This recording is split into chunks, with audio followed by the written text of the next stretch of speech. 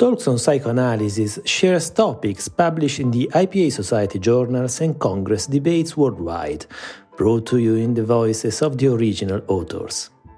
We hope this window will allow you to experience the depth and breadth of psychoanalytic thought around the world. I am Gaetano Pellegrini, and in today's episode, Dr. Zussman offers us in an original way his understanding of a life organized between the dependence axis and the addiction axis. He also brings a revision of all concepts in a way that allows us to access a new reading of our human existence. José Alberto Zussman is chair of the IPA Subcommittee on Addiction. He is full member and professor at the Psychoanalytic Society of Rio de Janeiro, professor and supervisor of psychoanalysis at the Psychiatry Residency Program at the Institute of Psychiatry. To stay informed about the latest podcast releases, please sign up today.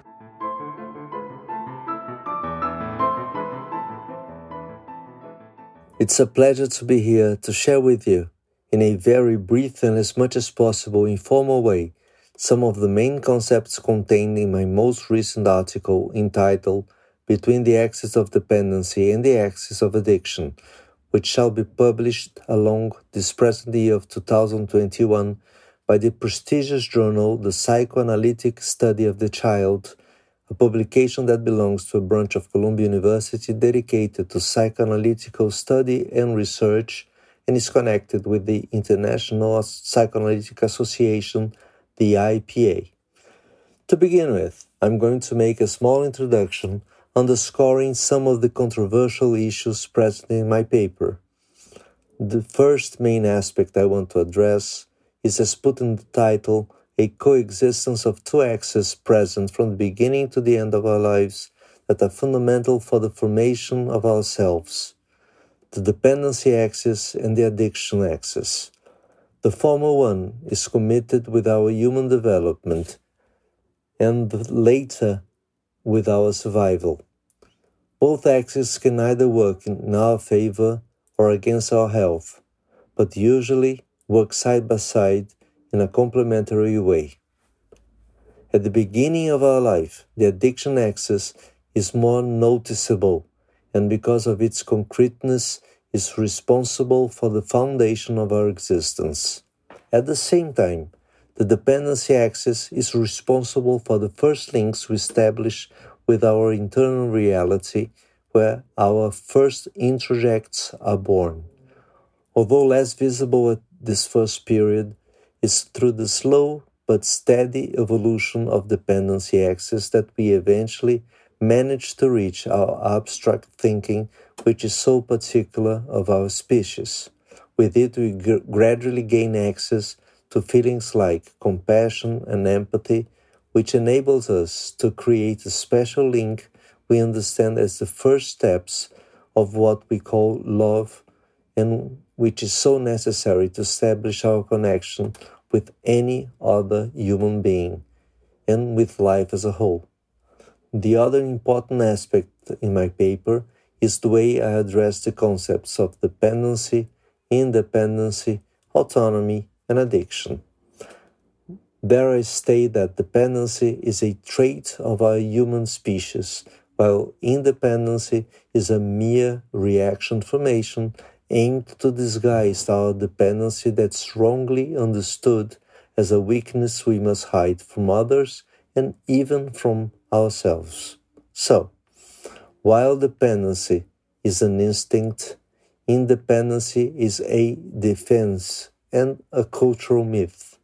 Independency is therefore unreachable and consequently brings us closer to pathology than to health. Autonomy is an expression of mature dependency that enables us to make conscious and unconscious choices in life. Addiction, as an axis, represents the strongest and the most primitive part of our personality, to which we recur whenever we are faced with any emotional pain that supplants our resources from the dependency axis. At the same time, As doing so, it halts our moves towards development and our connection with other human beings. To summarize in a more organized way, when faced with the fragility of our existence, we create a complex system to guarantee our survival that's composed of two central axes, the dependency axis and the addiction axis. They alternate between running parallel and striking at perpendiculars, at sometimes moving more towards health, at others more towards illness.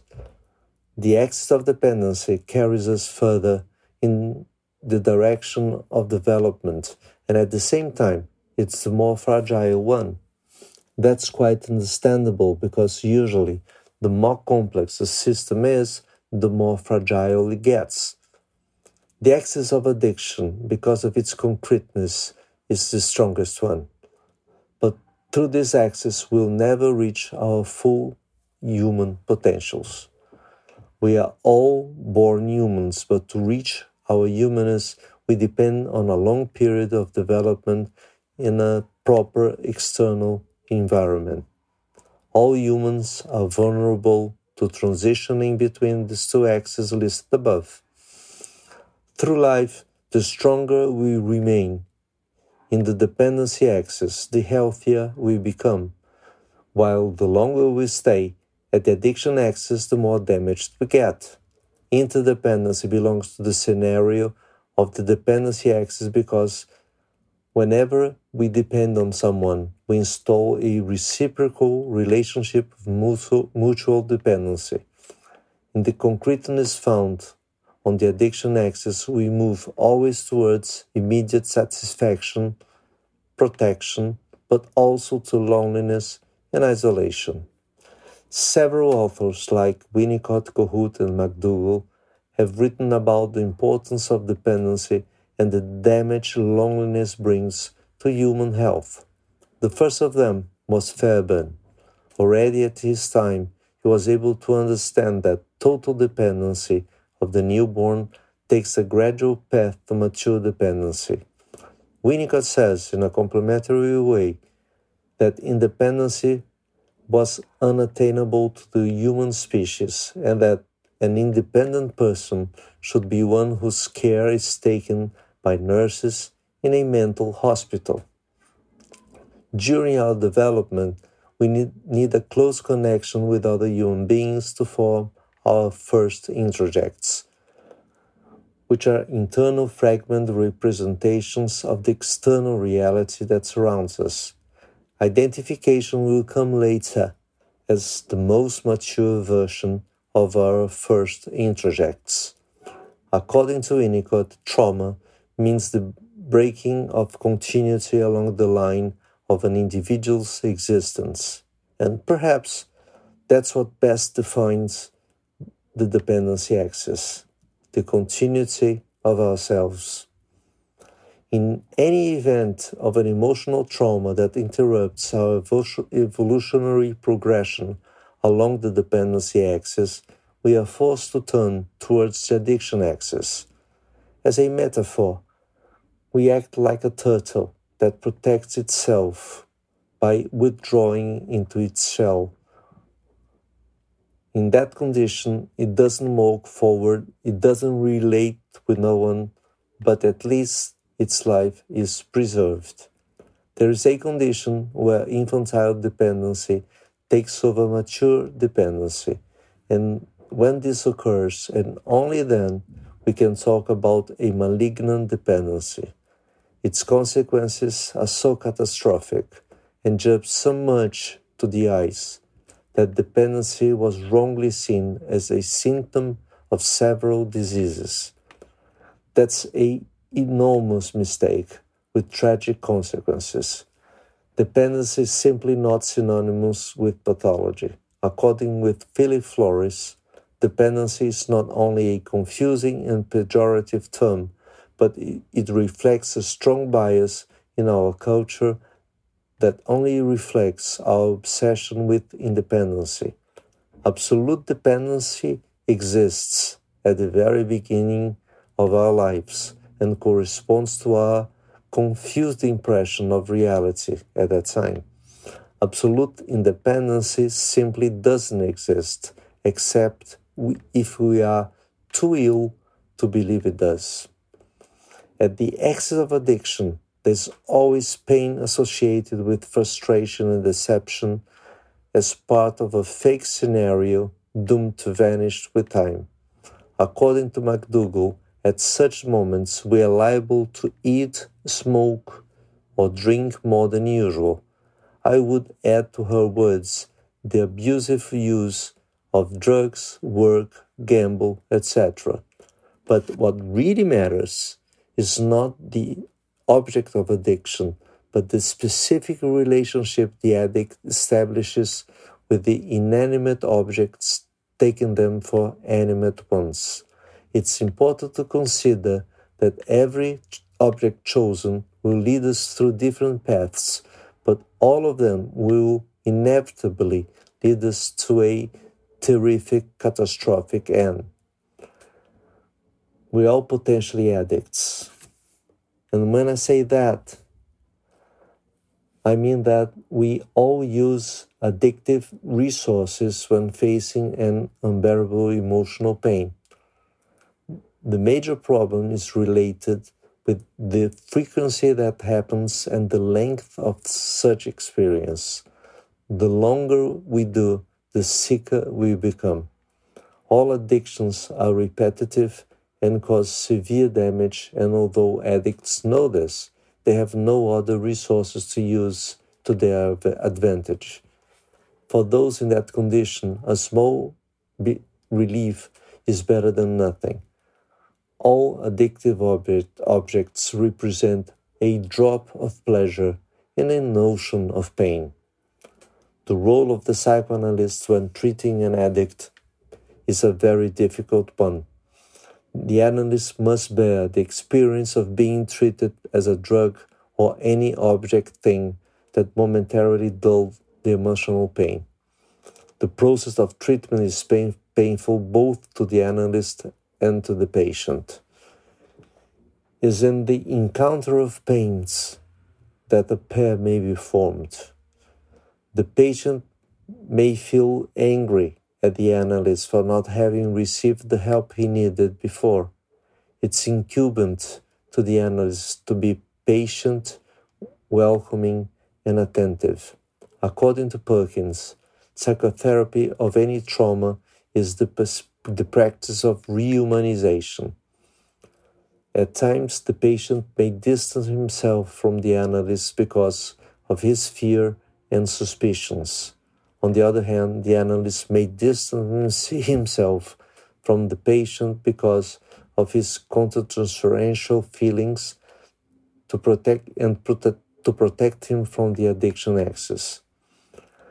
The emotional sign the pair entered through the addiction axis is the encounter of an arid scenario and the feelings of boredom and somnolence. That usually happens when the dependency axis has been fractured and the addiction axis is taken over. As a result of that fracture, both patient and analyst stop exchanging emotional messages. The abstract thinking disappears and words and ideas give way to a great void, bringing an extremely uncomfortable experience for the pair. Kohut explains that what is feared in loneliness is not physical extinction, but loss of humanness. What we may expect of a successful therapeutic encounter in those comings and goings is a chance for an addict to establish a reliable connection with another human being, the analyst, which can enable him or her to finally give his or her first steps towards a meaningful life. According to Kendzian, my former postdoc mentor in Harvard, there is an enormous suffering at the heart of the addictive disorders.